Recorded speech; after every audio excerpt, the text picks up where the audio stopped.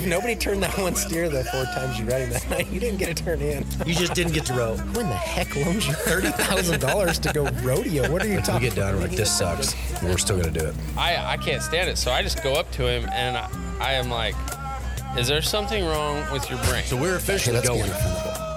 Unoffendable. That really is our man. The name of the podcast is the Flatbed Podcast, and the reason for that is the flatbed is like my habit. As always, what is and has always been, this episode is brought to you by Equinity Products and Classic Ropes. You guys check them out. I'm sitting here, JD Tadlock. JD, thanks for jumping on. Man, thank you for having me. So I want to explain the basis of this podcast and why we started it, and I think that'll explain a little bit of where we're going to go today. I grew up around a lot of what was happening there in Fort Worth, but being broke, we'd rodeo some, then we'd come home and try to recover, and we rode what horses we could afford. High school rodeoed around there and stuff, but really growing up, there were circles of people that I just wished I could have been in to just know what the conversations were. To know if the information that I had was right or if I was, chasing bad ideas or bad beliefs or whatever. And as a kid, I remember thinking, man, I would just kill to sit in the back seat and listen to like my heroes talk just to know what they say. Even just a microphone, I could just listen in to know. And so when we started the podcast, I thought, I would love to be able to go find some of those people now. And that's, I guess what I'm saying is for all the people we're ever going to interview, guys like you that were around for all that, I appreciate you coming on, but that's kind of where I hope that we're able to get to today. You ever heard the question, what was your first celebrity crush? Yeah, oh yeah. I'll tell you what mine is. It was a black horse with a street face named Reyes. He was a good one. I want to tell me just in case there's somebody listening, the name JD Tadlock comes up several times a year during the NFR because Joe Beaver always says it. Yes, sir. JD Tadlock always said, they go, you go. So your name is always kind of mentioned. But for people that have come up later or that wouldn't know, can you walk me through some of the horses that you look back on as like flagship horses that you had? Well, I was very fortunate. My dad was a great horse trainer, and he taught me a lot in the time I had him. He passed away when I was 19. And I look back on that, and Jim Fuller and Richard Stowers were a big influence in my life because I was so young. Mm-hmm. But what I learned from them and, the good horses that I had, I was fortunate, but they started in 1980. Cliff Williamson rode a horse of mine to Oklahoma City, still owns the arena record today on that horse in Oklahoma City. How fast? 8 flat. And the calves weighed 300 pounds, So a lot of different roping, but, that horse, and I mean, then real quick, hang on. That horse, tell me about, how old were you when you got him or had him? I got him my senior year in high school. Okay. And I won the North Texas High School Rodeo Association calf roping on him my senior year in high school. Then I got my card the next year and started professional rodeo, and that was in 1980. And then Cliff rode him at the finals that year. And, so you early had horses going on and doing things even as a kid. Sure. Well, you like you said earlier about being a broke cowboy, you had to do everything you could to make a living. And my statement always was, you can't mess anything up that I can't fix. So it didn't bother me to let guys ride my horses, Right. And in a sense to that, over the years, and of course, more into your era, you saw me letting a lot of guys ride, especially old Primetime, and we'll get to him here in a minute. But, a lot of horses last longer if you put different people on them.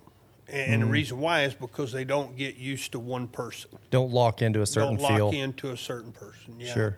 And so, just over the years, I had a horse in 83 there. I had a horse in 87 there. A horse. Wait, I don't want to skip. I want to know. I'm not trying to drag this out. Hey, if this gets boring for people, I guess we'll just risk that. But this is the kind of stuff I hope I can find out. I had the bay horse that Cliff rode in 80, and then in 83, Dan Webb rode a mare I had that she was a good horse. Was she something you had trained or that you had Well, bought no, and she fixed? actually come from my best friend Gordy Moore, which that would have been Oh, Timber Gordy, Moore's sure, dad. yeah. You know, she came from him, and I rode her there a few years, and then So I do not mean to interrupt, but No, was you're it? Did you feel like you were catching success by finding a horse that was already trained, taking them, and then making them into something better after the fact? You didn't. Your goal was not to take them all the way through the whole process. No. Okay. No. Too long. I would buy horses that, you know, maybe had a problem or something and try to fix it. You know, hopefully I got it fixed where I'd go on and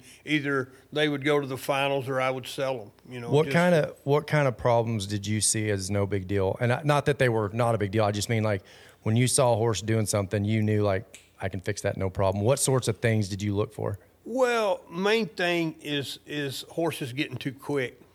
99% of the time, that's the rider. Mm-hmm. You know, I mean, and because in professional rodeo, you got to have a horse that's semi-quick. Sure, I mean, right. he can't be too free. You know, that doesn't work, especially in the earlier years. Oh, you yeah. know, they had to jerk those calves down, and that's, you know, which now, even in this era, I still think you have to have a horse that stops and sucks back, you know, to get that straight, fast go. Right. You know, they still have to do the basics that they did Right. in the old days, Okay. you know. So, but, you know. So you'd see a horse that was like a little too tight and the guy wasn't getting along with them, and you're like, man, hey, let's Sure. see if we can get that one because I know I can fix that. Yeah, that's easy. That's an easy fix. You know, and a lot of times scoring, you know, horses wouldn't score with guys.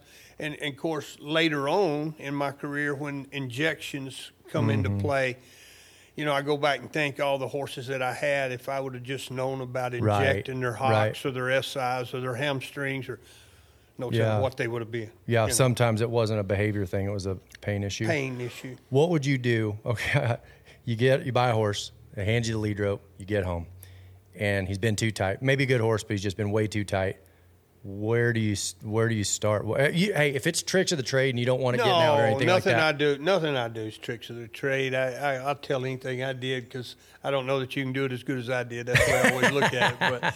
But anyway, most of the time on a horse that was too quick, you get a breakaway and you run the rope under from the left side and you just go rope and kick them out of it. Right. Off to the right. And then you get them to where when you run up there and throw, they're not just thinking about stopping. Right. They've got to. You get them in that pattern. And running the rope on the left side allows you to lope to the left or to the right, and it breaks off instead of breaking under them. It just breaks off there to the left, Right and off there it goes out of the way. Yeah. Got it. Yeah.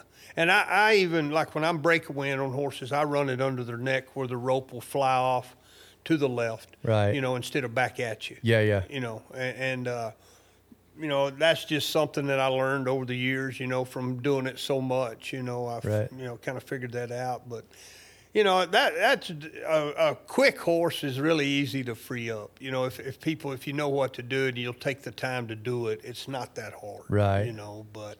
I heard Barry Burke say one time a horse can't duck if they're stopping. And I think what he was saying was as long as they're stopping, it's not as fatal as if they're just moving away from you. Exactly. If you saw a horse, not that was just running off left, but if you saw a horse that was trying to get stopped but moving left, where did that register on the list of issues? Is that something you felt like you could fix? Really not an issue, as long as he was stopping. Right. You can go back and look at the pictures of Primetime. You know, he had a natural quarter, but that's what let those guys off and spin those calves around. Well, and if you know it's coming, that's not a surprise. It doesn't happen out of nowhere. Then there's ways to get around it. Well, as long like Barry said, as long as they're stopped, Yes, sir. Then it's up to you to handle your slack. It don't matter if they're a little crooked or a little, you know what I'm Right. saying? That shouldn't matter. Yeah, that's But now, you know, the moving, then you're going to get the roll of the calf and all right. that. Sure. scoring. If one was just ratty in the corner, Time, and you know, as you get older, I mean, or as I got older and got smarter, you know, I mean, you used to try to ride it out of them, you know, lope them and stuff like that. I learned that it was better to, you know, of course now they have all kinds of drugs that you can give them, but, Sure. you know, but we'd use a little ace, you know, just to knock the edge off of them to try to let them calm down. And that was the biggest thing about teaching one to score. And the guy I just called a while ago, Jerry Jaton, was probably one of the greatest at that.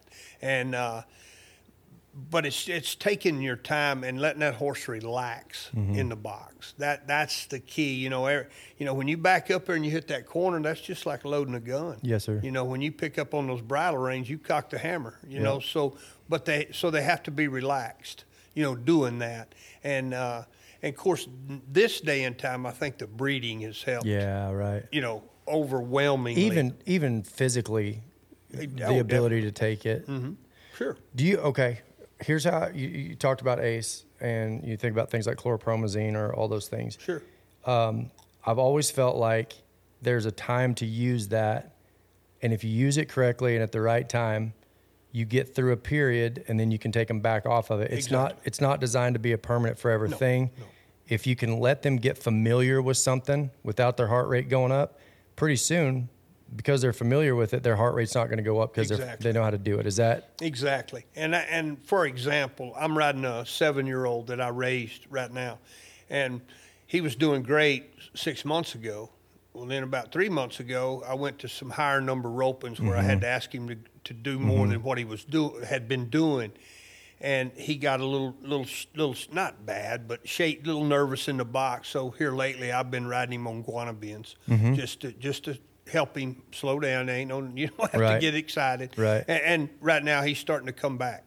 When I first started, I rode it on him. Then he got good, and I quit riding it on him. Right. And then he got a little bit, so I went back to riding. And he's almost to the point now where I'll quit and not ride it on him. Well, and it almost seems to me like that once they get hot, being hot makes them more hot. It's not the action that you're asking of them. It's that their heart rate's going, and they're animals. They're inclined to be nervous about being nervous. And if you can just eliminate that one part, then they can mentally work their way through it. Exactly. Not working. Okay. These are all questions I've been saving since I was 5 years old. When you'd have a horse that rub the rope, as calf ropers, you're basically shaking the rope, asking the calf to kick, right? Yep. And so when you would and you see it all the time, you still see horses today. You see horses at the finals that'll still do it. Whether it's a nervous thing or whatever, if you had a horse that was just rubbing up and down on the rope, where would you start? I had a leather, I call it a tack collar, but it fit right on the side of the bridle, all the way down from the ear to the bridle. Okay. So it was about 8 inches long. Sure. And it had real sharp tacks. And when they'd try to reach over, those tacks would poke them, and they wouldn't. Right. Well, and the only danger or discipline in that is if they're doing it wrong, because the minute they correct, the pressure comes off of them. Sure. So when they put their head on it, it's going to... But most of the time, if you rode that on them at home, I didn't ride it on them a lot to rodeos because, you don't want to risk it. Yeah, well, people see tacks on the side of you. But most of the time, after they hit it 2 or 3 times, they would quit. Yeah. And now, don't get me wrong, I have rode it at a rodeo because you have to show them that it's still there at the rodeo. Yes, sir. Yeah. Because they'll get rodeo smart. Yeah, exactly. Yeah, sure. There's a horse that scores, runs, got a big stop, will not stay on the end of it. Where does that land in the list of things? You talking about prime time? No. Absolutely not. Well, that's who you just described him. That was him. Yeah, really. He was hard to keep on the end of the rope. And I spent many hours on a log making him stand on the end of the rope. People don't know who Primetime is, but they're about to. But in general, log them. Let me re-say that. I know there are people who know Primetime. Everybody knows Primetime. But if there's someone who doesn't know, they're about to find out. I'm just saying, in a general sense, did that? Because you see people like they won't stay on the end of the rope. Done. Go sell them as a breakaway horse, which now you can, and it's not a bad thing. But was there a lot of causes for a horse not staying on the end of the rope, or was it usually just a couple? Main thing that I learned over the years is make sure your saddle's not pinching their back. When that weight hits, when you flank that calf and they have to have to stand on the end of that rope, that was the main thing. And as I learned that as I came along and got better saddles, and, everybody wanted to ride a trophy saddle. Well, that was the worst thing, and as my career went on and I got better saddles and I took more understanding to that, to how a saddle should fit a horse, and I always looked at that first, and then of course, when the injections came along, then that changed. That would put a different part to the ball game, you Right. know. But it mainly in the old days, mainly that saddle. Saddles. Make sure they're not, and there again, when you say they're not hurting or whatever, you know, if you had one that wasn't wanting to stay on the other rope, well, make sure he's not hurting. Yeah, You know, right. 10 butte, 10 bantamine for 3 or 4 days in a row. And then if he goes to working, He was now, hurting. now we got something hurting. Yeah. You know, so Right. I was big on butte and bantamine. My dad wasn't scared to give one Yeah. a shot of butte, you know. I mean, Right. so I grew up with that. So Well, like you said, it's a way to eliminate questions, because if you can beat them and they get better, then whatever was causing the problem. exactly. So as a kid, were the aspirations, growing up, were the aspirations of like, I just want to go rodeo, or did you early on know horse training was something you wanted to do? Well, you know, when you say horse training, you know, I never really started much from scratch. You know, it was always just fixing problems and stuff. But I was, you know, in high school, I rodeoed my sophomore, junior, and senior year in the high school rodeos there in Texas and North Texas.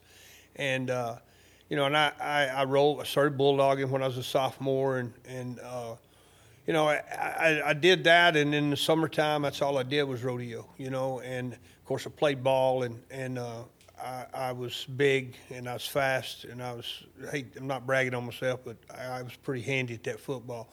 But in those days, I graduated in '79. You know, if you tore a knee up or anything in those days, It stayed you were tore up. done. Yeah. You were done, you know. And so you know, of course, my mother, she wanted me to go to school and get an education. Well, I was still going to go to school, but I was going to go rodeo. And so I went to Cisco Junior College for the first semester, and it wasn't for me. And I got my card that year in 1980, and I rodeoed the rest of my life. As you said earlier, there's a lot of times I got broke and had to go home and work, you know, and then go back at it again. And then as the horses in you know, early 90s, when I started mounting a lot of guys and more so, well, then I turned that into a business. Yeah, right, You know, right. And then it was, you know, of course I was, you know, in my 30s, you know, We're skipping. Hold on. I want to go back.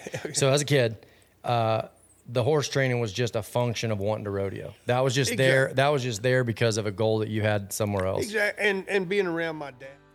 Man, I am sold on Equinety products. It's one of the things we get the most questions about, actually, is does it work? All of my horses are on it. I'm telling you, you can tell a noticeable difference. It's the thing that triggers the pituitary gland to work more efficiently. And for you science nerds, the pituitary gland is sort of like the control center for all of the chemicals and all the balances. And it's the control center that keeps a horse healthy. I've noticed a physical change, but to be honest, the mental impact that it has on them, keeping them calm, ready to show up, ready to go to work. Check them out. You can find them at all their social media at Equinety. Let's be honest, who hasn't heard of Equinety? I'm not telling you how to find them. You already know.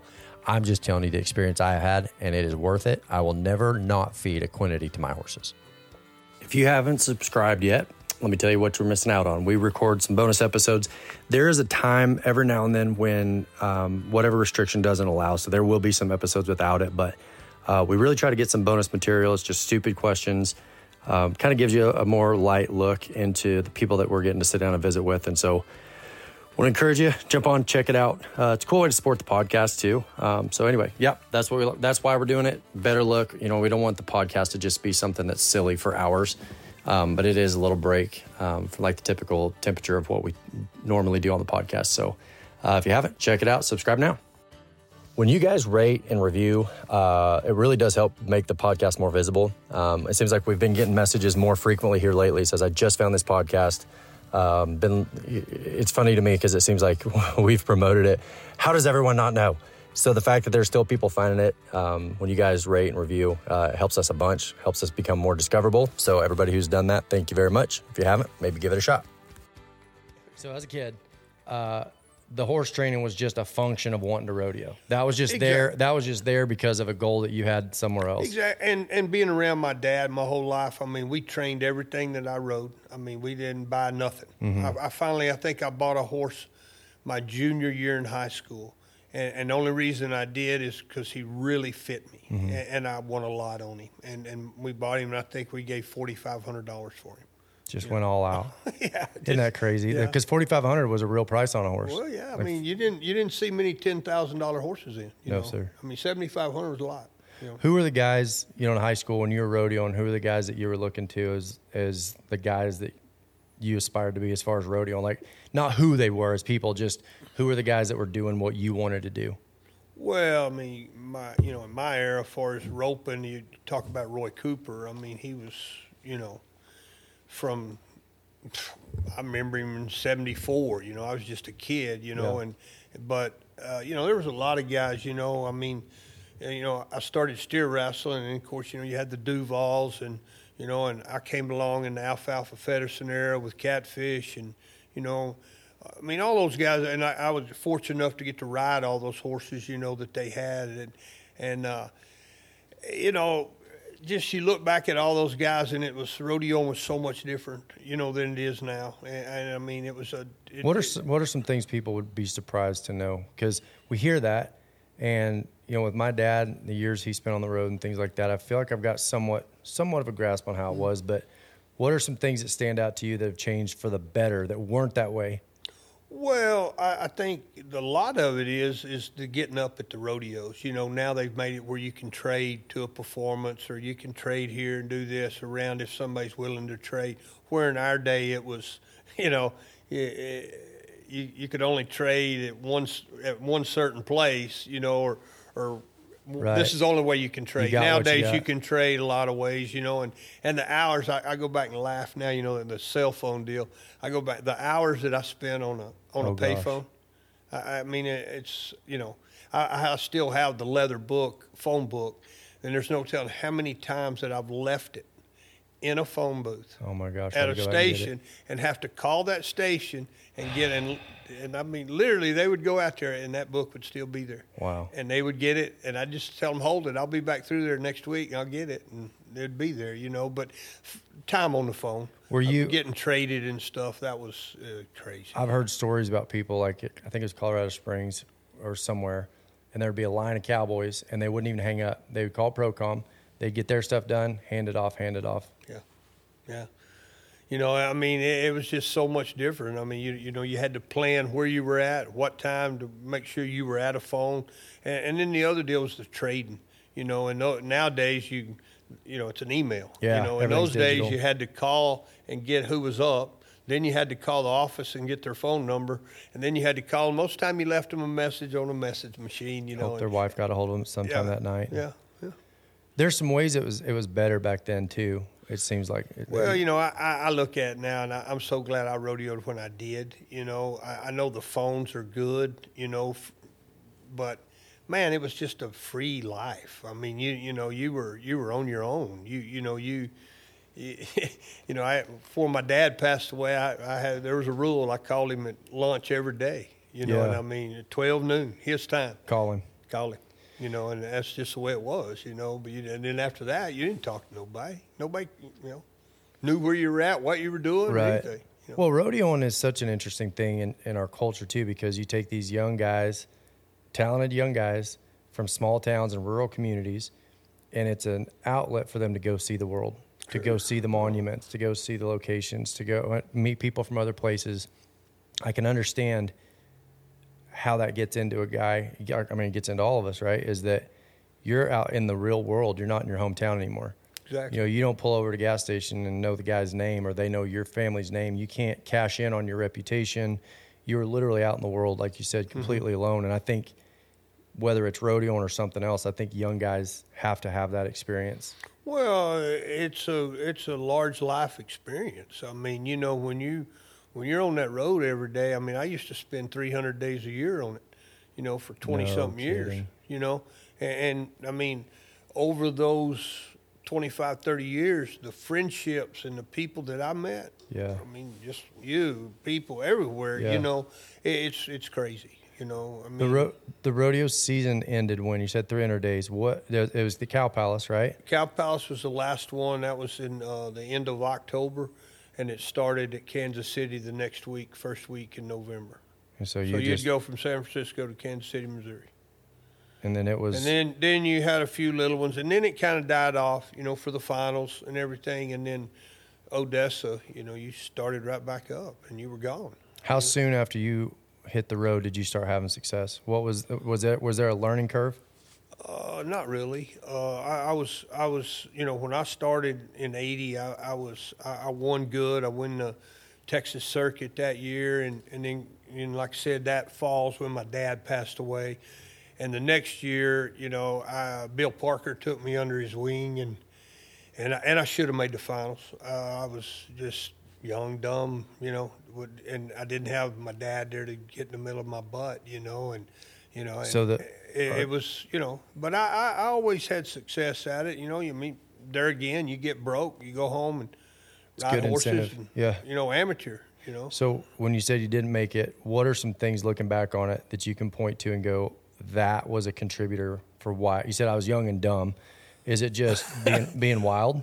Well, not as much being wild, just making dumb decisions. I married my high school sweetheart, which was the stupidest thing I ever did, because I was too young, and I was on the road. Right. I mean, that didn't, It's not a married life. It's not a married life, And so all that in 81, when all that was happening, and I think I ended up 17th or 18th and should have been 8 or 9, Right. I mean, and over that part of my career, that's one of the regrets. You asked me that earlier, is I look back on it now, and if my dad hadn't have passed away, it would have been a whole different story. Well, and there's got to be some regret just loving your dad that he wasn't able to see the first, those types of things that really affect a kid at that age.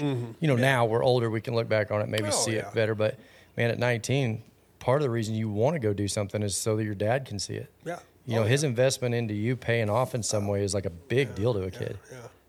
Yeah. And it was over the next, 5-6 years, I mean, I won a lot of big ropings, I mean, a lot. I won a lot of money at jackpots, because they were 2-3 head jackpots, and I was pretty consistent, Well, people may not remember or may not know that we think of jackpots as a team roping thing, but back in the day, there were a lot of big calf roping jackpots. A lot of big. There was, places you can go actually make some income for the year type ropings. There was the Mobetta. There was what's the one there at the North Texas Arena? Goodness sakes, I grew up right there. Wendy Ryan. There was the San Angelo. What was Ben? Bushy Head. Yeah. Clem McSpadden. When did Mike Johnson's come around? Did he start doing that early? He was in the 90s. Okay. Yeah. So, but back then, Bushy Head, San Angelo, the other Wendy ones. Ryan. Yeah. And then there was a lot of others. Like San Angelo also had a boys ranch open. It was they had a boys ranch there, and they had a big calf roping, and there was quite a few. I mean, Paducah, Texas used to have a big one. You could go win 5,000 at. That was a lot of money then. Did you go to the 10-header at Sealy? Were you around when that was going on? They talk about the big 10-header they used to have down there in South Texas. No, I never did go to the 10-header at Sealy. Joe Beaver was talking about all the different jackpots and the jackpot amateur culture he grew up in. And one of the things he talked about was match roping. Was that something that you were ever into? My dad matched me at anybody. He would have matched me at Roy Cooper. Really? Yeah, when I was in high school, I probably roped 25, 30 matches. Who was the first big win? Do you remember? First big defeat, let's start with that one, was, and you probably never even heard of this guy, Travis Condren. He went to school at Durant. Okay. And when I matched him in Keller, Texas, he showed up with Roy with him, and he was riding Roy's horse. Okay. And he got off the left. Oh, mercy. I got off the left a lot, but he got off the left off old Boomer, the horse that Roy had in the 70s, and he beat me.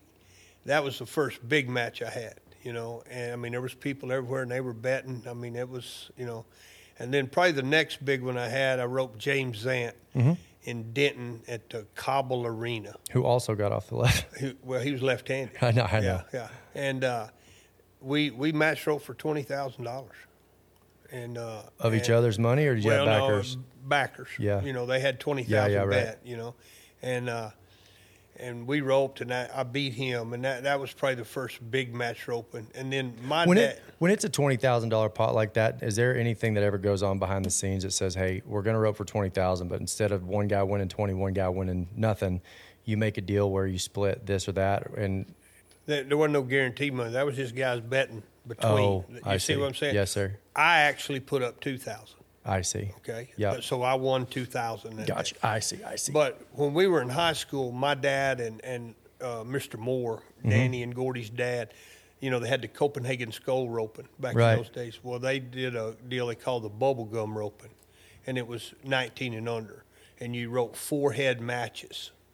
And then 16 guys, so you'd rope 4-head matches. The Shells did something similar in Marble Falls for a while. Similar deal, yeah. Similar deal, yeah. And then you'd go on, and then the last match for the championship was a 6-head match. And we'd have 2 or 3 of those a year, And then I think the fees were $250, and they'd take 16 guys. And I think if you won the whole deal, you win $1,500, $2,000, something like that. Man, for a kid that day, that's crazy. Real money. Yeah. So if you're out rodeoing, there was a life to come back to in Texas. Like if it all went south and you did have to come home, calf ropers had a place they could kick around and still get by. Well, I mean, you could go to amateuring in Texas. You could go to 5 or 6 a week. How many calf ropers did they get at those back then? 100, 120. Some of the bigger ones get 150. Wow. And a jackpot on Sunday afternoon, you'll get 100. Goodness sakes. Yeah. It was just unreal. I mean, what team roping is now, calf roping used to be that way in Texas. Right. And there wasn't no team roping in Texas. Right. Right. Well, and we've talked about this on this podcast before, is like when you go to the older arenas in Texas now, the circuit rodeos in Texas now, they're long and narrow. They weren't built thinking that team roping was going to be a part of it or ever even be there. Exactly. They were built to rope calves in. Rope calves and steer wrestle. That's right. I mean, that was the prevailing thing forever there. So the first year doesn't go, I mean, it goes okay, but you don't get in. Did that just light more of a fire that says, okay, I can do it now? No, because I was broke, and I got a divorce from my high school sweetheart, and and in those days you couldn't do both, amateur and pro rodeo. Right. So I turned my card in '82 and started amateuring. And built my stash up, sold some horses, and that's when I bought the mare I was talking about earlier in '83. Okay. And I got my card back in '83, and then just went from there. Where did she come from? Bobby Seals, which they're in Justin, Texas. Yep. Was a great horse trainer. He trained her. Gordy and him bought her from Bobby, and Gordy rode her in high school and stuff, and then. After we was out of school there, he wasn't rodeoing much, and so I bought her from him. What was what not issues, because it sounds like she was a good horse, but what things did she come with that you needed to fix on that one? She wanted to move, what we were talking about. You had to keep her, dialed in. You had to do what I was talking about earlier a lot, keep her dialed in to not move it. Good everywhere else, that was just... unbelievable everywhere else, but if you didn't keep her dialed in, on that part, keep that on her mind, she'd move some, but... And I didn't let a lot of guys ride her. She wasn't really a mount horse. She was just prone to go back to it. Yeah, she would quick, just because she had done it so long. And you go back to that, something could have been hurting. Those days you didn't... viewed, Yeah, the diagnostics just weren't what they were. Weren't what they were today. So 83, set off, started where? Yeah. Well, I got my card back, I think, like 1st of June. I got in with Jerry Jeton and Mitch Copps. And, wait. In 83, you didn't buy your car till June? Yeah. Okay. I didn't go to the buildings that winter, and I got my card back in June. I'd got my money together, and I'd got that mare, and I could win on her, And I went up to Woodland Park in Canyon City, Colorado. And I'd entered those two, and then I was going to go to Salinas. And that's when I ran into Jerry and Mitch, and they were headed the same way, so I got in with them and took off. And matter of fact, that year at Salinas, I broke a rope to win it. Oh, mercy. In the short go. And Dave Cannon rode up to me and throwed me a polygrass, and he said, "Son, this is the new wave of ropes. You won't break them." And that's when I started using polygrasses. No kidding. Yeah. It was straight grass for that? Straight grass for that. Dave Cannon. I would I would die to sit and listen to stories with Dave Cannon. Yeah, he did. Right there at Salinas, told me a brand new King. Said, here, this is a new You're rope. welcome. You're welcome, yeah. And feel-wise, did it instantly just feel that much? It didn't feel like those old grasses No, for sir. a while. No, you know, for sure. It took a little bit of getting used to. But Well, and the care is different. The way you treat them is different. Yeah, it is. You know, and Bill Parker taught me how to take care of a rope and how to prepare a rope. And Are we talking about Bill Parker that was from Montana? Big Sky, Montana. Yes, sir. Yes, sir. Passed away about 7-8 years ago. Cancer got him. Shout out Bill and Jan Parker. He was probably biggest influence in my rodeo career. Did you feel like, and this is probably a personal question, so you can say pass if you want to, but did it feel like that when men would come along and have an influence in your life at that point in your life, considering that you'd lost your dad, did it feel like that people, because I can only connect it to my own story. Sure, my dad and I are really close, but did it feel like that there were men that came in and for a season took on a paternal role, knowing that your story, did you feel like it was more relational than just some other rodeo guy helping you out? Does that make sense? Yeah, it makes a lot of sense. You know, there again, I mentioned Richard Stowers and Jim Fuller earlier. You know, they were huge influence in my horse training and what I do with horses. I still talk to both of them 2 or 3 times a month, just, you know. But Bill Parker taught me how to rodeo. This is what it takes to rodeo. You know, back in those days when there was no rodeo limit, you know, if you could go over here and go to 2 rodeos and you didn't have to rope against Roy, all them guys, why not let's go over here?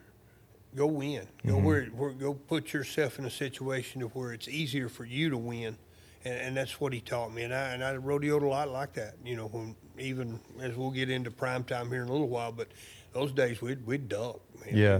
We'd be at the good ones, but we're not going to be off over there. But you're not going to cut those out. Yeah. Right. No. It's been fun to watch the sort of meteoric rise of unbeatable feeds. What that means is that when people start to feed it, they keep feeding it. And that's what I like to hear, because those are the results that I've had with it also. It's probably just a personality defect that when I like something, I like when other people like it also. I said that Ren Richard was feeding 1.5 pounds to his steers. It's actually 2.5 pounds. But point being, it's not only an amazing horse feed, it's not only the thing that has put gut health, hind gut health, it's a super fiber and all those things. It's also just a tremendous steer feed also. So glad you guys are liking it. Glad you guys are feeding it. Check them out, Unbeatable Feeds. We live in one of the hottest real estate markets in the Western industry here in Wickenburg. It can be confusing. I know that people from out of town go, okay, where does everything happen? What's in the middle of things? What's the dark side of the moon? Let me tell you, Erin Freeman, she's not only a friend, she is an absolute professional in the real estate industry. You can find her at Erin Freeman Properties on Facebook. You can check her out at erinfreeman.realtor on Instagram and TikTok. Here's what I like about Erin. She is from a team roping family. She understands that when you call and say you're looking for arena, you don't mean a riding pin. When you say I'm looking for something with stalls, it doesn't mean 4 panels chained together. She understands the industry, but she also understands the lifestyle. One of the things I'll say about Erin, that, like I said, not only is she great, I don't know if she'd want me saying this, she also kind of keeps her finger on the rental industry too. So if you're looking for a rental, maybe not officially, but I can tell you she knows where it's at. She's also brutally honest. She will tell you exactly what's happening in the industry. If you're too high, if you're too low, if what you're looking for is achievable, if she has in her inventory what you're looking for, you will get an honest assessment from somebody who not only understands what you're looking for, but where to find it. Check her out, Erin Freeman. Right. Be off over But there. you're not going to cut those out. Yeah. Right. No. But then now with the rodeo count, you know, it's hard, you know. So breaker rope at Salinas. Breaker rope at Salinas, that was in '83, and then, you know, I just kept rodeoing, and I won good on that mare, and then I sold that mare to Joe Lucas in Canada. Oh yeah. And Smoking Joe. and then I got a black horse there in '80, I think it was maybe 5, that came from Doug Clark, and he had a vibe. You had to when you came into the arena, you had to ride right up beside the box, and when it came your turn, you had to just walk him straight in, turn around, and go. If you got out here and got to messing around, he wouldn't go in the box. So you had to trick him. Had to trick him. If you put him right there by that fence and just walk him in the box, he'd score. To this day, some of the hardest stopping horse videos I've ever seen were with Doug Clark. Oh, yeah. That guy had some horses that would just, you think they're stopped and they drop another foot. Yeah. That guy, for people who wouldn't know, that guy had some real ones. Yes, sir. Real ones. Yes, sir. He did, and I had that horse there in 85 and 6, 7 there along their way, and then I sold him. What was the first year you made the finals? Me? Yeah. I never made them. You didn't go? No. I was 17th that one year, and I was 18th one year. I was in the top 25 probably 10 times. I'm editing that nonsense out. I didn't know. I did not know that. I had 12 or 13 different horses there. Yeah, no. That's what I'm familiar with. But remember, I came along like I was 97. I was a freshman in high school, and that's where like my world awareness. Like I was a fan of what I saw around there. So by then, you were already hauling horses. So yeah. Well, I mean, by 97, I was starting to slow down. We're not skipping to that yet. Yeah, okay. So Black Horse, you rode with Doug Clark. 85, 87. That's where you started letting guys on, was with him? Well, a little bit. Like Dan rode that horse at the finals. He rode the mare in 83, and then I think it was 87 when he rode the Black Horse there. And did they have a good finals in 83 on the mare? He won some. I mean, the finals at those days, you didn't, if you win 10,000, that was pretty good finals. Well, I was just meant from your financial standpoint. Well, I mean, win 10,000, that's 2,500. So, I mean, you got to look at it that way. But, and then come along about 90, I bought a horse. I had two horses. I had a little horse called Speedy that Ray Braben won the world on in 87. Yes, sir. That horse came from you. No, he didn't come from me. He came. You're saying I bought him after the fact. All right, I see. Yeah, he was. Matter of fact, he was at a guy's house, and they was trying to horse show him, and he really wasn't a horse show horse. Mm-hmm. And I bought him, and Lanham Mango rode him all that year and made the finals on him. And I had another horse at the same time. Was that a bay streak face horse? No, he was sorrel streak faced. Yeah, and. Had two horses there in 90, 91, long in there. They rode them at the finals. And who was? And Lanham rode them in 91. Okay. I can't remember who rode them in 90. But anyway, Lanham rode them in 91 because that was the year I met Beth at the finals. That's the reason I remember that. And then kind of 92, 93 there, I worked for Roy. He built that place in Childress. Yes, sir. Yeah. And I took care of all his horses and, him and whatever else there. And then did that real quick, I want to know, when you went to work for Roy, because you've always been working for yourself, it's always been your business, your expenses, your income, right? Did it feel good to be able to ride horses on someone else's expense? Like you get to have these horses and fix them and work on them, but it wasn't like you're having to dig the cash up on the front end? Or did it feel like you were just helping everybody else make money and you were just getting a paycheck? Well, I mean, I was getting a paycheck, but, I mean, as far as and I was still rodeoing. I was amateuring, and stuff. So it was more or less just how, you had a damn sure was going to get a check every 2 weeks. So that was the main thing. Yeah, right. And, of course, I lived there at Roy's and took care of the place and everything and helped raise them youngest two, Tuff and Cliff. I mean, and my daughter's the same age as them. And, I mean, I can tell stories about them three. Oh, yeah. Growing up, it was just like watching a tornado happen, Yeah. But anyway, it was. Speaking of tornadoes, were you there when the barn went down at Roy's? You were there. Can you talk about that? Well, it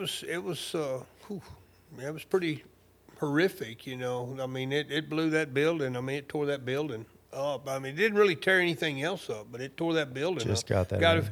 I don't think it killed any horses. We had to cut a few out, No that way. were kind of hung in some pipe and stuff, No kidding. But yeah, it was pretty crazy. But Goodness sakes. I was there, and then in 93, I bought a horse from Roy, and I made a deal with Ricky Canton for the 94 season. And Brown horse, one eye? No. Okay. No. This was a little sorrel streak-faced horse that Roy had. I can't remember what we called him. But anyway, he was a good horse. Ricky had rode him some when Roy had him and liked him. So I made a deal with Ricky. I told him I'd buy the horse. I'll go.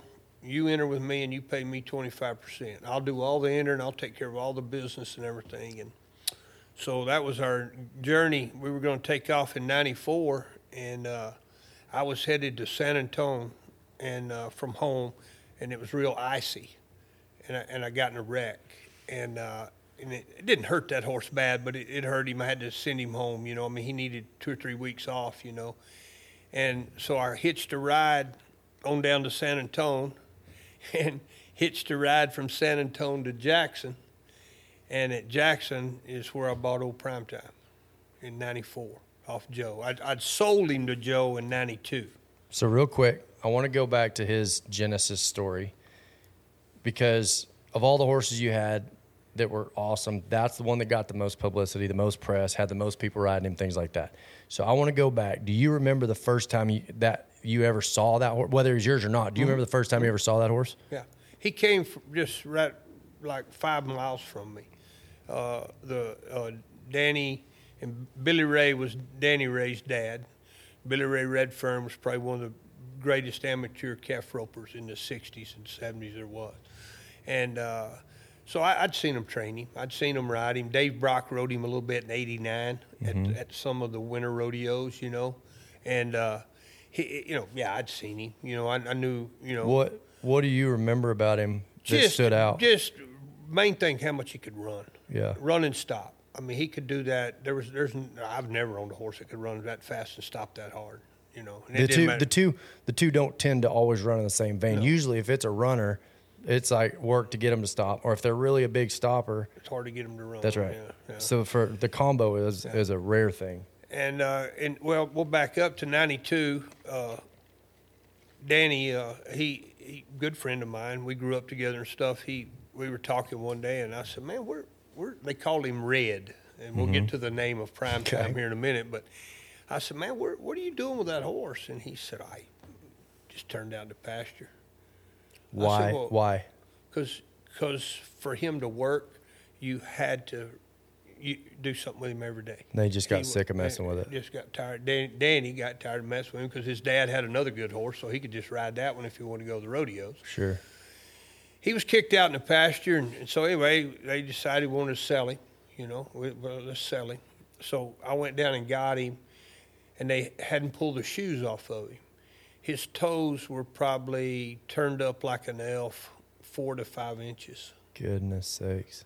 And so I got him home. How was he moving? I mean, you'd think he still walk around, but I mean, he wasn't moving very good. Yeah. I mean, that was, you know. Yeah. But anyway, got him home, finally got him shod, got everything done. I had him probably 3 weeks just getting him, because he was fat, out of shape. And I probably had him 3 weeks, and I called Joe, and I said, Joe, you better come try this horse. I said, because the next person in line will be Chris Libbert. Because I'd already told Joe each time Libbert was going to come train. Well, in the meantime, Libbert come tried him before Joe got there. Libbert would have bought him right then. I said, I can't do that, Libbert. Yeah, I said, Joe, Joe's got to look at him. He said, if he don't buy him, I'll take him. What was that? Describe that horse, because again, that's the one that stands out. He was pretty big for a calf horse. He was probably 15.2. He probably weighed 13.5, 1,400. And but like I said, I mean, he was pretty for as big as he was. He carried it well. He wasn't like a draft horse looking horse. No. He was a well put together quarter horse. You know, short neck. You know, everything you want in a horse. Right. And so anyway, Joe came, and it's a pretty funny story. Joe run about 5 calves on him, and I mean, just 5 of the most unbelievable runs you've ever seen. So he rides back over there, and Jenna was with him. She walked up the fence, and she goes, Joe, what are you waiting on? Write him a check. You know. So they loaded him right there that day, and Joe went to go around that night at Little Rock on him. And came home, and he had tied him. He had a little side-by-side trailer. We just laughed about this story the other night. And he had tied him, and he forgot about it, and he unloaded him. And the only thing that saved him from breaking both back legs off is at Joe's house. It's real that it's powder sand. And so when he went to digging, he just dug down. And his legs Okay, didn't real get quick, caught. for people listening, if a horse is tied up in a side-by-side trailer and they go to back out, their head's still tied in the trailer, and their back feet hit the go ground. out, and Now they're trying to set back. When they set back, that drives those back feet up underneath the trailer, and that's Exactly. where you cripple one. And he didn't cripple him, but he Scuffed him up couldn't pretty ride him good. for probably a month till we got this man. hide back growed back on his legs and stuff, you know. But Joe won quite a bit on him, you know, and then of course I've got the saddle in '92 in my restaurant. That was the first saddle. He won the world that year on him. But he took him in October, and he had him 6 weeks, and so he called me. He said, "Hey, I'm gonna pay you. Come go with me to the finals. Take care of that horse." So I go to his house, and beautiful sunny day. I'll never forget it. And he had him all tied up out there. He had a new saddle on him, boy. You know. And anyway, I got on him and loped him around, you know, and he was fine, you know. And I run 2 or 3 breakaway on him. He was all right. Well, it got cold that night, rainy, cold. So the next day we go up to the building and go to rope. And there was a bunch of people there, you know. Joe's roping at the building.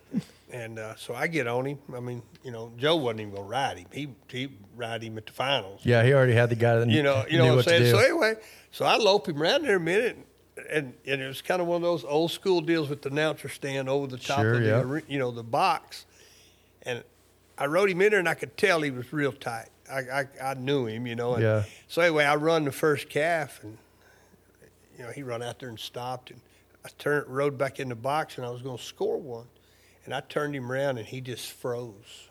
I mean, I'm talking about Just he locked wasn't all the way up. moving. And I thought, this son of a bitch is fixing to rear up, you know, whatever. And sure enough, he rears up, just walks out of the box. So I crack it across his head 2 or 3 times and ride him back in there. And Joe's standing there with big eyes, and he goes, "Buff, what's going on?" He's like, "What'd you do?" And I looked at him and I said, "Joe, I should be whipping you instead of this horse because this is your fault." I said, "You ain't been riding him. You've been feeding him grain. You've done everything that you wasn't supposed to do." Yeah, this was a recipe for how to get that result. Yeah. And so from that point on, we left day after. That was right before Thanksgiving, and me and, I don't know if you remember him, Brady Helms Jr. is what we called him. But me and Junior loaded up and went to Alabama to a 5-header, came back through and got Joe and Jenna and drove all the way to Vegas. And for the next 14 days, we're starting in, and for the next 14 days, about 3 weeks, he was saddled every day. Yeah. Every morning at 8 o'clock, you know, I mean, all day long. Every Getting day. all that back out of him. Yeah. And Joe won the world on him that year in '92. And then '93, I didn't go much. I was in and out, kind of rodeoing, but Joe rode him some. Didn't get, and the reason why was Joe wouldn't keep him tired enough. Well, real quick, I want to ask if this is right. If a horse requires a tremendous amount of work and time, and someone does not have a schedule that would lend itself to that, sometimes people will sell really good horses just because they don't fit into their personal schedule. Is that right? Exactly. And so is that what you're saying about Primetime, is that Primetime would have been fine at Joe's if the work would have been able to be put in. Yeah, know? I see. But Joe's schedule and the way, he rode Sure, nothing personal, nothing bad. Just sometimes they don't line up. But anyway, so, and then I told us kind of when I bought him there from Joe at Jackson. I bought him on a Wednesday morning. I can still remember like it was yesterday. And so I bought him there, and I took him over. I had my saddle. Did you get to buy him back for less than you sold him, or did you have to pay more than what you sold him for? Let's see, how'd we do it? He paid $17,500 for him. Okay. And I made $2,500. They got $15,000. And when I bought him back, I bought him back for $15,000. But he rode him. Now he had paid me some. If he won a bunch, he'd pay, but he had a free seat on him. Yeah. You know. But anyway, that's crazy that a horse a guy won the world on would only bring $15,000 next year. That gives you, to your point, that gives you some idea of where the horse market was then versus now. Yes, sir. It was. Anyway, so I bought him that morning, and of course, he wouldn't stay on the end of the rope. That was his biggest deal. And so I had my saddle and my rope can and stuff because that was in that rack going all the way back. And so I took him over and I saddled him. And I went and found me a pallet, tied a rope to it. And all day long, I made him drag that pallet to me. And Ricky was flying in. Shay Good was rodeoing with me too. Sure. He was coming with Ricky and. Yeah, for people who don't know, Shay Good wasn't always a steer tripper. No, he was real good. So they got there, so I kind of told Ricky what I'd done, and Ricky goes, "Man, I don't like that horse. I've tried to ride him." I said, "Look," "you ain't never rode that son when I owned him." Right. Okay, and that's Right. what I told Ricky. I said, Right. you give me a chance. I said, if he don't work, then that's fine. So that night in the slack, Shay and Ricky both were up, and they went first and second. And, I mean, he was a machine. I mean, I'm talking about it probably might have been the best he ever worked in his life, was that night. And then I got in the rig with Joe, because I didn't have no rig. Mm-hmm. Went to Kissimmee. So they're winning first and second at Jackson, the second round. I go to Kissimmee. They pay 8 holes. They win 5 on him there. I get in the rig with some bulldoggers, hitch me a ride to Houston, and Marty Wells meets me there. And I get in the rig with Marty Wells, and we go to Tucson, the only year Tucson's ever been a one-hitter. Okay. It was in 1994. Okay. And it paid 10 monies, and they win 7 out of 10 holes on him right there. So real quick, he didn't work for Joe as a one-man horse with just typical riding exercise. He needed more work. He needed to stay tired. You buy him as a guy who's building a business and mounting people out. That horse needed the work. Mm-hmm. The work he was getting is paying your bills.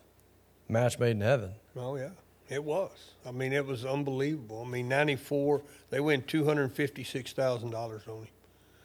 And no, that was in 95. But in 94, Ricky rode him. Marty Wells started riding him some. And, of course, I mounted just, pretty much anybody, but out of respect to the Cowboys, if they didn't have a good calf, they wouldn't come ask me. Yeah. Because Right. they knew I had so many runs. Yeah. And that. Well, in the long term, the more that horse works, the longer that horse works, the better chance they have of getting on him when they do have that calf. Exactly, and so, 90. By now, you've heard me brag up and down about the Ranch Hand solar lights. I've said you've heard this. They are the reason I was able to keep up and going through the summer. We went fully to Graveyard, and they were a lifesaver for us. Hurry and get them ordered. If you're thinking you might get them, you might someday buy some, get them ordered right now. There's a little bit of a waiting list. They will get to you, but order them now to get on the list. I'm telling you. Pro Series lights have been a complete game changer. I have my other lights, the smaller ones that I had before, over my stalls, keeping hair off my horses. Check them out, Ranch Hand Solar Lighting. They're on all the social medias. What do I say? I can't brag on them enough. I recommend them, but then, because they're my friends and because I love them, it starts to sound like a sales pitch. So to avoid that, I'll just tell you, check them out, Ranch Hand Solar Lighting. If you have not yet checked out LoneStar.tv, I would argue that it is the greatest online church in the U.S. I'm probably a little partial. Uncle Randy and Aunt Darla have done a great job. It is one of the premium churches offered online, and it is the #1 cowboy church offered online. So with everybody traveling, the way that schedules go, and everybody being busy, it's a place that's really prioritized making that experience as intimate and personal as possible. So you guys check them out at LoneStar.tv. There are buildings going up in Arizona right now, brought to you by Roper Buildings. You guys can check them out at roperbuildings.com. Also, one of the things I've said, and I really would encourage you to do, is go check out their social media. You think pole barn, and instantly, I've said it before, you feel like it's grandpa's hay shed. It is so much more. It's got such a residential feel. It can be customized. It's done by professionals, people that have made a tremendous impact in the industry for a long time. You're getting to tap in not only to their expertise and experience, but some of the best quality workmanship you'll find. And so, 94, he was calf horse of the year, and so 95 we cracked out, and it was Marty Wells, myself, Ricky, and Jim Bob Mays, and we went all year together, and we win another $240,000 on him that year, and that year there was some pretty good stories at Clovis, California that spring, or that out there. There was one calf that was on the herd. He was on it at Oakdale, Red Bluff, Clovis, number 49. Still remember his number. What do you look like? Little red brindle, If you drawed that calf, you won first. I mean, there was no way around it. And so we're at Clovis, and they'd had the first run, and so the second run, I was kind of walking up towards the arena with old Prime Time, and here comes Speedy Williams walking towards me with a piggin string around his neck and a rope. He goes, Buff, I got 49. I said, you're on. Get on. 8-9 win to go around. No kidding. Yes, sir. Yeah. That was Is there a video of that, of Speed Williams riding Prime Time? That would be a museum. I don't know if anybody took one. You know, back in those days, you didn't have phones. Yeah, you know? right. Yeah, it would. You're right. What a It piece would've of been history. Great. Yeah. He run one calf on him and win first. Yeah. I used to let Cleo used to ride him quite a bit. Cleo was such a good horseman, and that somebody could get to leaning in the box, and of course, you know, I could spur on him or I could get him right for those guys, but Cleo was one of the only ones that I'd let train on him. For his sake, yeah. Yeah, for the horse. Just helping the horse. He'd ride him in there, and he'd, you know, wear spurs where he could job that somebody, make him stand up that box. And so Cleo rode him quite a bit, you know, so we rolled on there in 95, and we took off for the summer, and it was a summer that I don't know if anybody, maybe Roy and Joe might have got to more rodeos by themselves, but us four together, we went to, in July, starting at Greeley, June 28th to July 28th, we ran 94 calves on him and won $67,000. No kidding. In 1 month. Yeah. So there was guys that were riding him all the time or regularly, and then there was guys that just on a, like, if they flew in, they would get on him when they had to and things like that. Sure. Did you get a count of how many guys rode that horse throughout the year? Did you ever sit down and figure out the number of guys? You know, yeah, it's funny you bring that up. They put him in the Texas Rodeo Cowboy Hall of Fame last spring, and Beth kept records all those years. And when we went to get the story together to do it, we don't know where those are. We can't find them. She don't know if she stuck them in something. They're somewhere, but who knows where. We couldn't find them. And we may, one of these days when we move out of that house, we may find them. But yeah, she knew because she kept count of the money. For sure. Well, yeah, because that's, that's who billing. Rode him, who owed him. That's accounts receivable right there in that business. It was. And you know, I'd call home and on Mondays, and, you know, of course, it wasn't very easy in those days, but, you know, she knew what they won, and I'd write down their name and what they owed me on a sticky pad. And so, of course, next time I was at a slack and everybody there, I'd ride up by you and say, hey, I need a check. Did you ever have people that had trouble getting paid? No. They always paid me. Nobody. They didn't want to deal with Beth. You know, I mean, be honest. Nobody wants to short a guy and then not be able to get on that horse again. True. That was a lot of it, too. I mean, because they rode him a lot. I mean, you know, Marty Becker, I mean, he used to, every time he got on him, he won.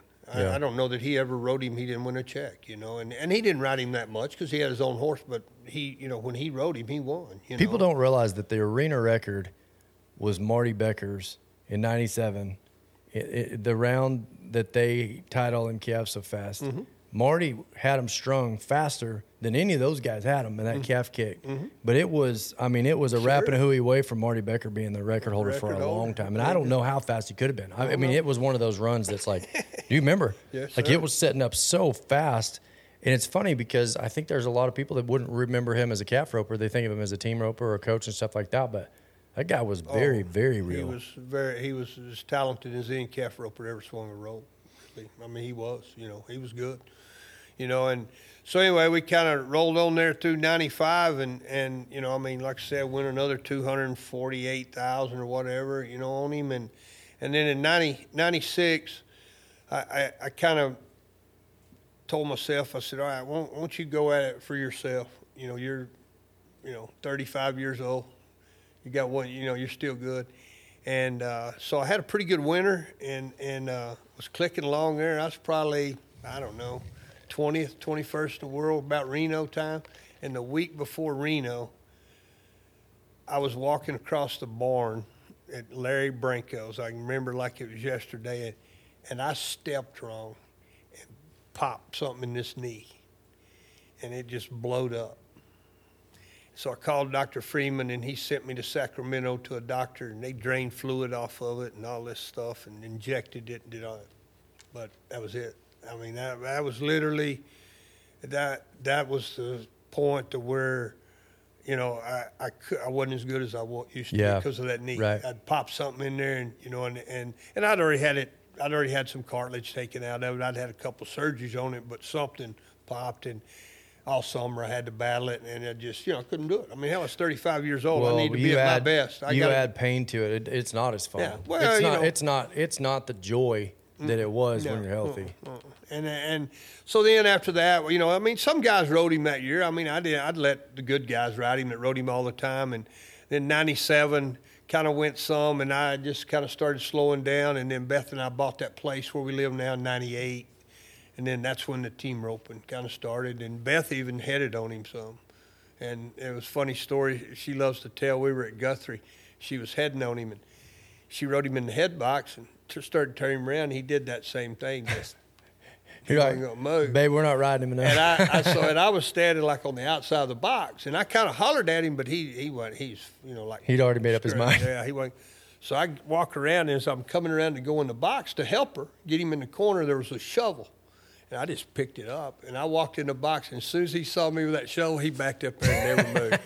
It was hilarious. I mean, everybody at the team, they were laughing. I mean, they could not believe that, but she headed on him there for a while, and then I kind of retired him, full time, and I'd let some people in Utah take him. He had a pull suspensory, yeah, and their little girl just loved him, so I sent him out there. They said, yeah, y'all can just retire him out there. And about 2 months later, their dad called, and he goes, JD, I'm sending this sonbuck back. I said, what's wrong? He said, he jerked my little girl plumb out of the alley of the barn. And what happened was she come walking up on there onto the cement, and if he was hurt, he was a pet. If he wasn't hurt, he was a right. I don't want to say it on live coverage, but he was an asshole. Yeah. And she started up on that cement, and he sat back, and she didn't let go of it. And she wasn't but about 4 years old, and she didn't let go of the lead rope. And just water skied her clear out of the barn. Just shot her out of there. And none of them could get him in the barn. They tried. And so he sent him back. You're like, son of a gun, he's healthy. Yeah. Well, and I knew probably that's what it was. So anyway, they sent him back. And I was rodeoing a little bit there. I had a real good, and it's going to really be funny, but I had a real good bulldogging horse that I come across. And I mean, he brought me back out for a little bit, Mm-hmm. I mean, he was a good one.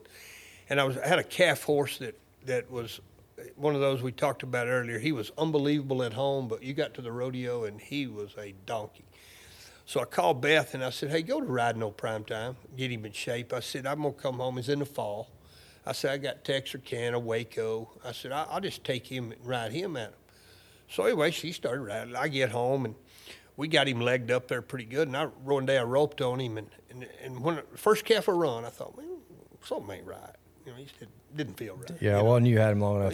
I knew. So anyway, we kept riding him there, and so I'd probably run 5 or 6 breakaway on him, and the day before this accident happened, he felt like normal. I mean, he was running, dragging his butt, and I thought, well, good, now he's back. Yeah. So the next day, we were team roping, get done team roping, and I said, hey, I said, just leave the steers in, don't worry about the calves. I said, I'm gonna score a couple and run 1 or 2 breakaway on no prime time. I'll just break away those steers. First one I run, I mean, he felt pretty good. And I rode back in there, and I thought, you know what, I'm going to let one out and just bust his butt there and make him, And when I left there and I busted his butt, his legs went out behind him and snapped his left hind leg right there. He had EPM, and I didn't know it. No kidding. I had no idea he had it, or I wouldn't even have been on him. No, absolutely, obviously, yeah. Yeah, at that point, I mean, he hadn't earned it. Yeah. And so anyway, he broke his leg right there in my arena, and so I get off of him out there, and we get him unsaddled, and he's probably not quite halfway across my arena. And my wife's there, and people are there, and they're all. And so I run to the phone. Didn't have cell phones. I run to the phone to call the vet. So I get a hold of the vet, and just about the time I'm fixing to hang up, I hear everybody just screaming out in the arena, and so I was in the tack room. So I take off running, and here he comes towards me. He got away from him. Well, he got up. They couldn't. He got up because I wasn't there. Yeah. He's coming towards me, and this ain't no kidding. He's about 20. Well, he's from here to there, to the door. Yeah. And I hollered at him, and as soon as he heard my voice, He laid right back down. Oh my God. Just like you told him to lay down. Yeah. He just laid back down.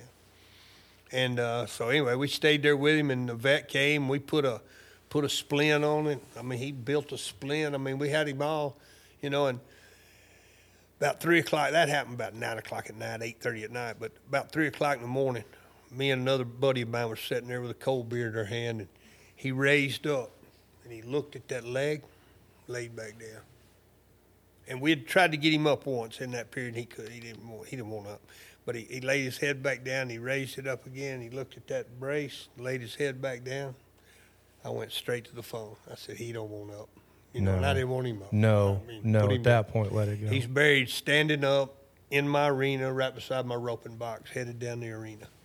Wow. We built a belly deal and dug out for his feet, and we set him down in there. And oh my gosh. I pulled the shoes off of him, put Hooflex on him, brushed his mane and tail out with show sheet. Cried the whole time? No, not really. I mean, my daughters did. You heartless a-hole. Well, I did flip. I'm kidding. I'm kidding. When we got him down in there and got him situated, I did flip a Coors Light top on top of him to tell him I loved him because he made everything I had. Yeah. Beth and I mean. Most people won't ever get that with a horse.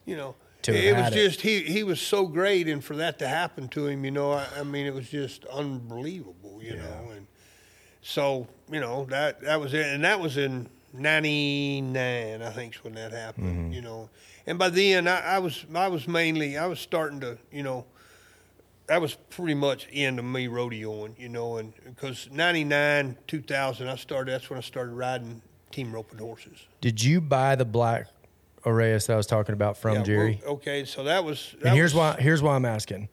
I'm not saying that was the best horse you ever owned. I'm not saying that. I just remember, like, Google-eyed loving that horse when I was in high school. I don't know the story. As we're saying this, because I bought him in. Gosh, dang, I already had him. Let's back up a minute. I got a Rayhaus in '96. Jerry Jeton sold him to Marty Wells. Okay.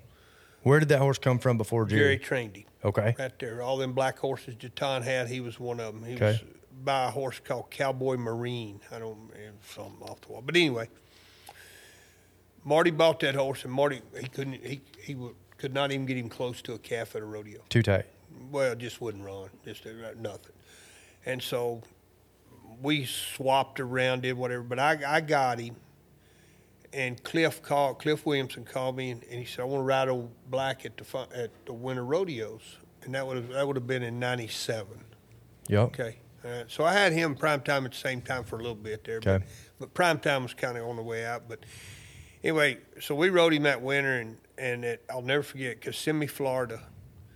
He screwed me so bad. I mean, he ducked, and I mean, I had the best calf on him, and he screwed me. And of course, what I did to him. But anyway, so we leave there, and I come home, and I was pretty well done after the buildings. I told Beth, I said, man, I'm done. I'm 38, 39 years old. I've had enough, and this knee was hurting, and stuff. So came home and really didn't do much with him there for probably 4 or 5 months. A kid called me and wanted to ride him, Casey Buteau. He took him for, I don't know, about a month or so, but he couldn't ride him, and so I got him back. Was that, when you say people couldn't ride him, was it that he was kind of just he wouldn't run. Was he too gentle? No, he wouldn't run at the rodeos. And I'll get to that in a minute. Okay, all right. So anyway, and then I will have to jump back to one thing on the injections. But anyway, so I got him back, and he, by then we'd started injecting hocks, okay? And I'm going to go back just a minute about the very first time I ever injected a hock was on primetime. Okay. And that was in 1994 when he went 5 times in the short go at Salinas. And I had to fly to Cheyenne for the next morning, but they brought him to me. And Todd Arthur was up. I'll never forget it. Was up Tuesday morning at Cheyenne, and I took him down there. And when he nodded, he just reared up and walked out of the box. And, I mean, he'd never ever done something like that. I mean, he wasn't fresh. Oh, no, he'd just come from Salinas and run 5 in the short go, And so anyway, that afternoon, I was going to get him out to go up and just ride him up to watch the rodeo. And I was leading him to my truck on that pavement, and he was click, click, click, click, click, click. Something wasn't right. So I was looking out the window. Well, he's sore in his right hind leg. Luckily, a friend of mine, vet from home, Nick Burnham, he was there, and I went and found him. And he said, we need to inject his hock. And I looked at him like, do what? What did you say?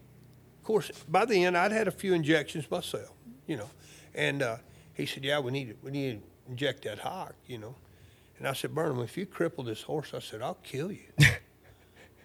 He said, I'm not going to cripple him. So we went back to a wash rack back there, and he injected him. He said, can you leave him off a few days, And I said, yeah, I can leave him off all week. So I found Jatan, and I took a Rayhas with me to the Northwest and rode him and turned primetime out there in Oregon for about a week. Whose place in Oregon? Three girls live there is all I remember. I got you.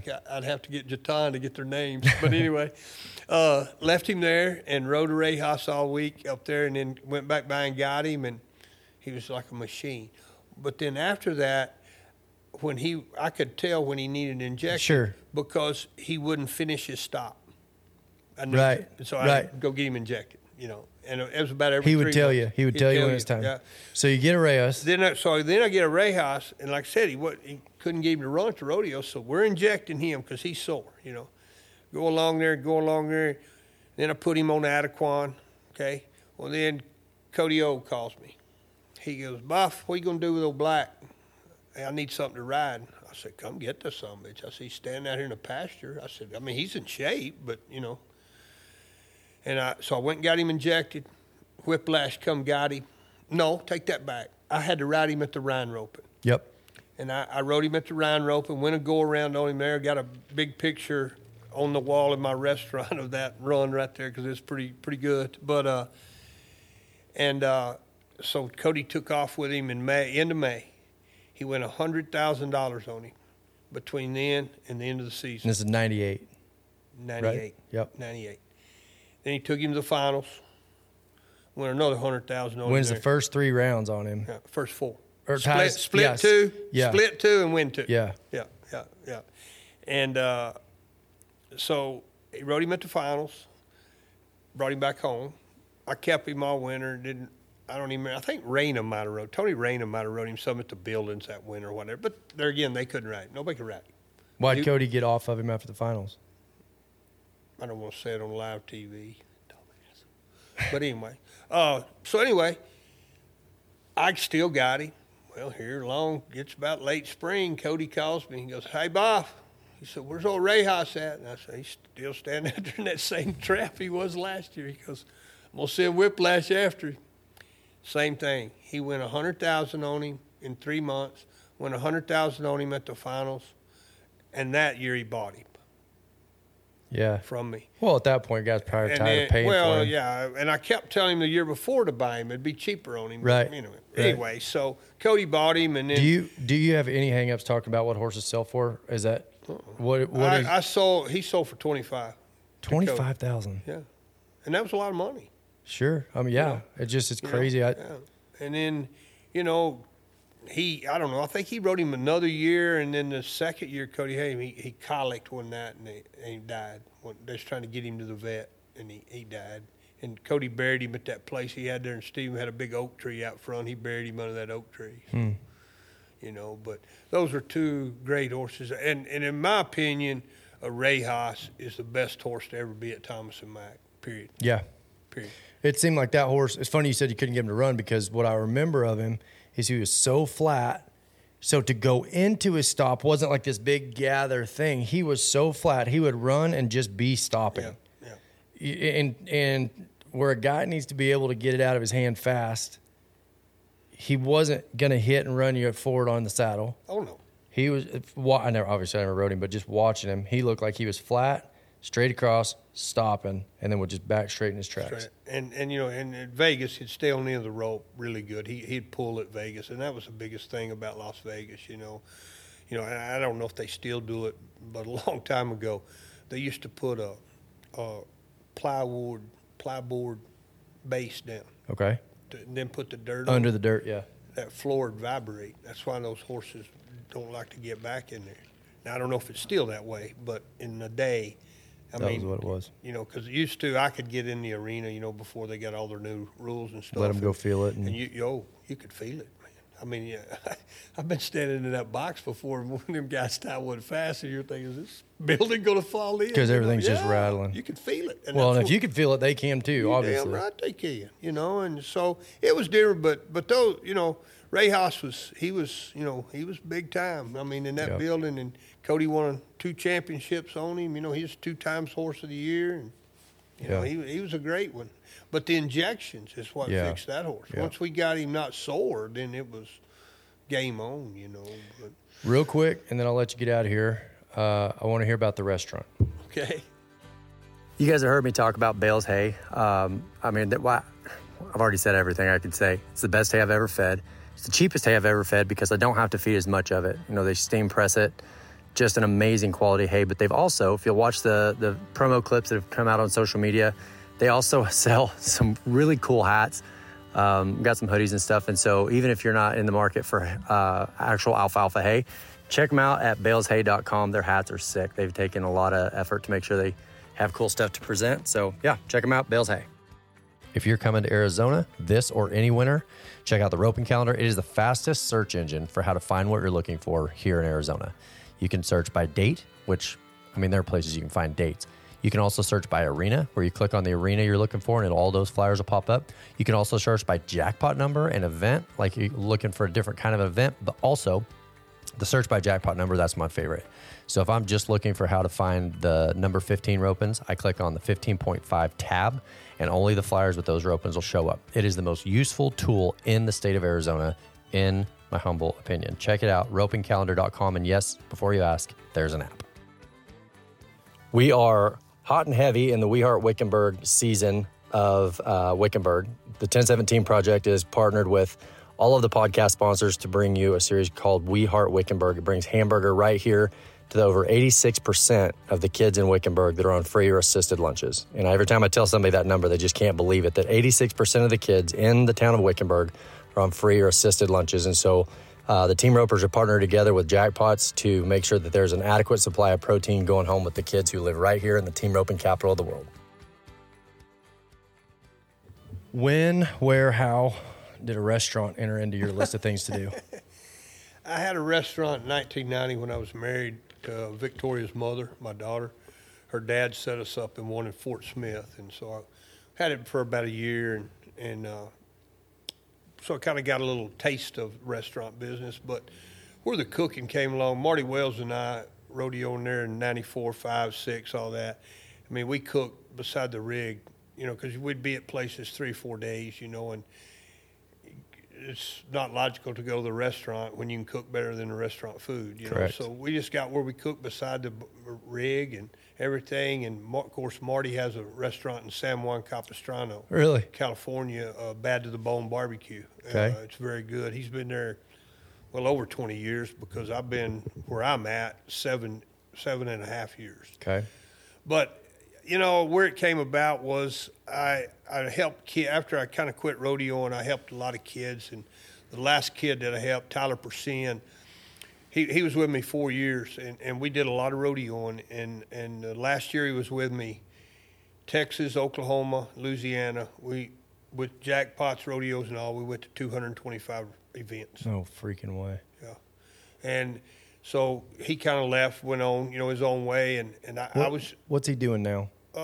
He still rodeos some. Okay. His dad's got a grass business, whatever, excavation stuff, you know. But he still ropes some. But anyway, so after that kind of slowed down, and you know, I was, you know, pretty well done. I was just tired riding horses and going rodeoing and everything, and. It'll make a guy barn sour, won't it? You know, I mean, you've done it your whole life. Yeah. You know, I mean, that's all I'd ever done. And I pulled in to eat breakfast one morning at the Sonic, and there was a Chinese food place in the strip mall, and it went out of business. So I got my burrito, and I drove over there, and there's a big sign that says for rent, you know. And I drove up to that sign every day for a month because I knew if I did it, that I had to be committed. You know, total committed, the only way it'd work. And so I decided to do it, and my nephew was a chef, works for the movies, cooking on sets. He came and helped me. And with him, his recipes, my taste, we opened up Buff's Grill. And Buff's Grill comes from back in 81 when I was beating D. Pickett in a basketball game one day at his house, and he got mad at me because I was aggravating him. And he called me a buffalo-headed blank Texan, okay? So buffalo head stuck. So when it come time to open it, everybody goes, "You gonna call it Buffs?" I said, "Well, there you go. That's Buffs." And so we opened it up 7.5 years ago. It's just normal food. I mean, we got a little bit of everything. You know, I've got some Buff Chinese. You know, food that I like. Yeah, and that's what we serve. You know, and it's been very, very good to us. Very good to us. Is it like can't get a seat at lunch? There's a lot of times, you know, Friday nights are very busy. You know, you never know. I mean, lunches can be packed full. It's just kind of the mood of the day, but it's done very well. And you know, kind of the reason I'm in Arizona is we bought a little bit of property out here because where we live at, that we've been there 25 years now, is because we're not but 20 minutes from where they put in the new PGA headquarters in Frisco. They're now opening a Disney theme park right there. That's 20 miles from me. You're in the city now. There are already apartments 3 miles down the road from me. Yeah. So we know we're going to have to make a move. You know, when? I don't know, 3, 4, 5 years. We don't know. And we got an opportunity to buy a little land out here, so who would not rather be in Arizona? I mean, it's raining in 30 degrees in Texas. Yes, sir. No, for a lot of the year, there's no better place in the world than right here. For a lot of the year. And then for the other part of the year, there's almost no worse place to be. But yeah. Well, you know, we kind of started looking at this land in July, so I was here when it was 120. Yeah. And I can tell you, 120 is hot, but 120 ain't near as hot as 115 is in Texas. Amen. And if you got lights, it cools off because it's so dry. It cools off at night. So if a guy needs to get out of it, you can. In Texas, with that humidity, it just holds. You're there. Yeah, and bugs. No matter what time you rope, you're going to sweat. That's right. And there's gonna be bugs crawling down your shirt the whole time. Exactly. But anyway, the restaurant, you know, I mean, like I said, it's doing very well. It's done well. It's all Western decor. I got, you know, rodeo pictures, and you know, it's got a little bar in it. Seats about 20 in the bar and 80 in the restaurant. Yeah. And we're open 6 days a week. You know. So are you going to announce right here live on the Flatbed Podcast, will there be a Buff's Grill someday in Wickenburg, Arizona? No, sir. All right.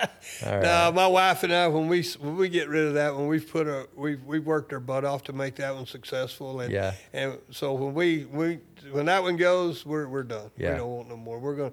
She loves to rope more than I do. You know, Great. You know, that's awesome. And that's kind of was the reasoning for us coming out here. You know, man, we're going to be retired and we want to rope. And I play a little golf, not very good at it, but you know what more what do they do out here? Rope and play golf. Well, and I'll tell you, for guys that want to rope, team rope, there are better places you can go to try to go on to other places. I don't disagree. There's a place for Stephenville, Texas, but for wives, kids, older people, there's never been a place like this before. This is my first year to ever be here. I've never seen anything like it in my whole rodeo career. Yes, never sir. have. And back to what you were saying about, this was just talked about it the other day, about being in Stephenville, being here. If you're pursuing a rodeo career, wanting to take off, you need to be in Texas. Absolutely. If you're done, you need to be here. That's what I told. If you want to be like, do dinner at people's houses, if you want to have people swing by and check on you and hang out and live in a community, they've cultivated that so well out here. They have. Stephenville, that's not what it's for. It's not that way because that's not what it's supposed to do. No, sir. It's a business over there. Everything's run from a relational standpoint, more like a business over there, and it should, because that's what it's designed to do. You don't run into very many guys with aspirations of global dominance here. Usually this is where they come after they already did that. So now, you know, the friendships and the relationships and the community, and Well, when I got out here, the little community that I live in over there, you know, I mean, my gosh, when they were driving me around, I knew half of them, you know. That's right. It was crazy. You see people you haven't seen in 15, 20 years. And I saw Jerry Jones the other day, ain't seen him probably 30. Yeah. You know, I mean, and I remember him 1980. You know, because I steer wrestled and they all bulldogged and everything. Yeah, it's crazy, you know, the people. But it's pretty cool out here. Good place to be, for sure. I like it. I do. Yeah. JD, can't tell you thank you enough, man. This is Hey, I appreciate you having me. Selfishly, this is exactly when we started this thing almost 2 years ago. These were the kind of conversations I really hope would happen. I appreciate you having me, man. It's fun. It's been awesome. Thanks again. Thank you.